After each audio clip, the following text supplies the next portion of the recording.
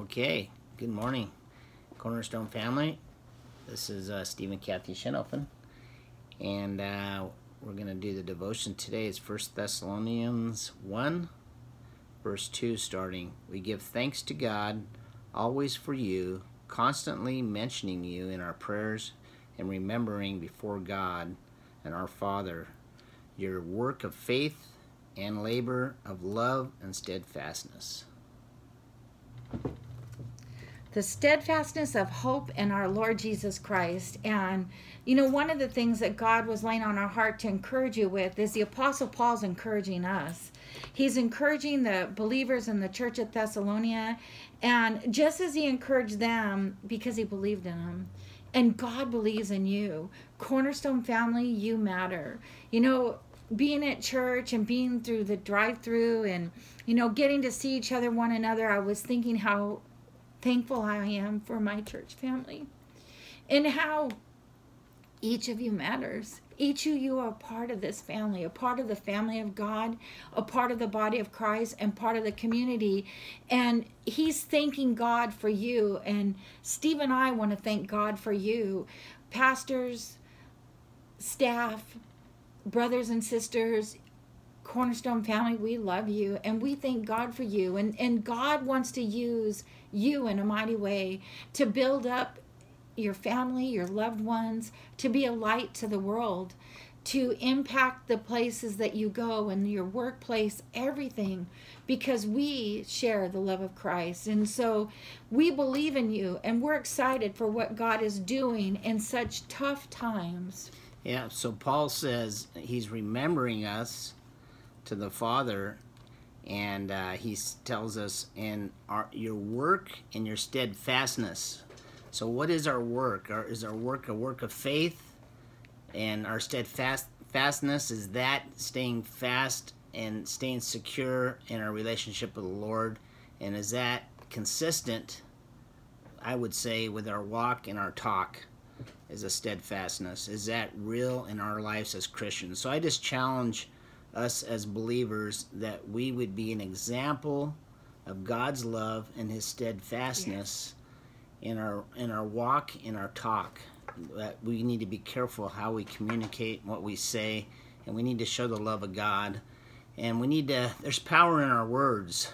And if we sow seed, good seed, seeds of faith, but seeds, they'll germinate, and that seed has to be nurtured.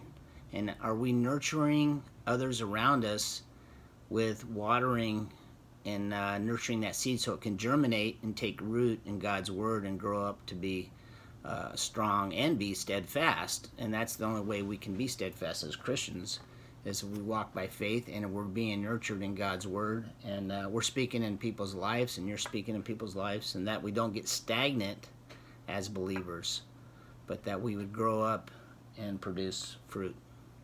In the New King James Version, he actually says that every one of you all abound towards each other in loving one another. And that's what I see so much in the community of the Cornerstone family. We're loving one another. And I thank God for the love I've been shown. I remember one day we were working in the warehouse and I called Pastor Joe like 5 times in 20 minutes. And every time I got, hello, Kathy. And never once did I hear anything but love and kindness. And that's what it means to be steadfast and expressing the love of God. Because, it goes on to say in 5, I was just reading on, it says, because our gospel came to you not only in word, but also in power of the Holy Spirit.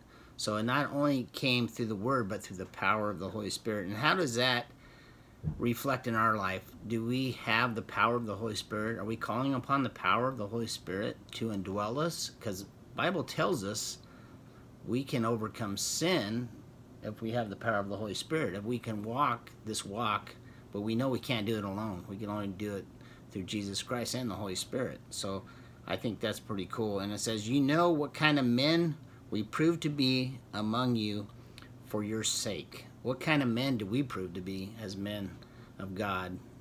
Can we prove to be those kind of men of God? So it's a challenge from Paul, I believe, to walk in integrity and to be loving, and to be patient, and to be kind, so we can bear much fruit in this life.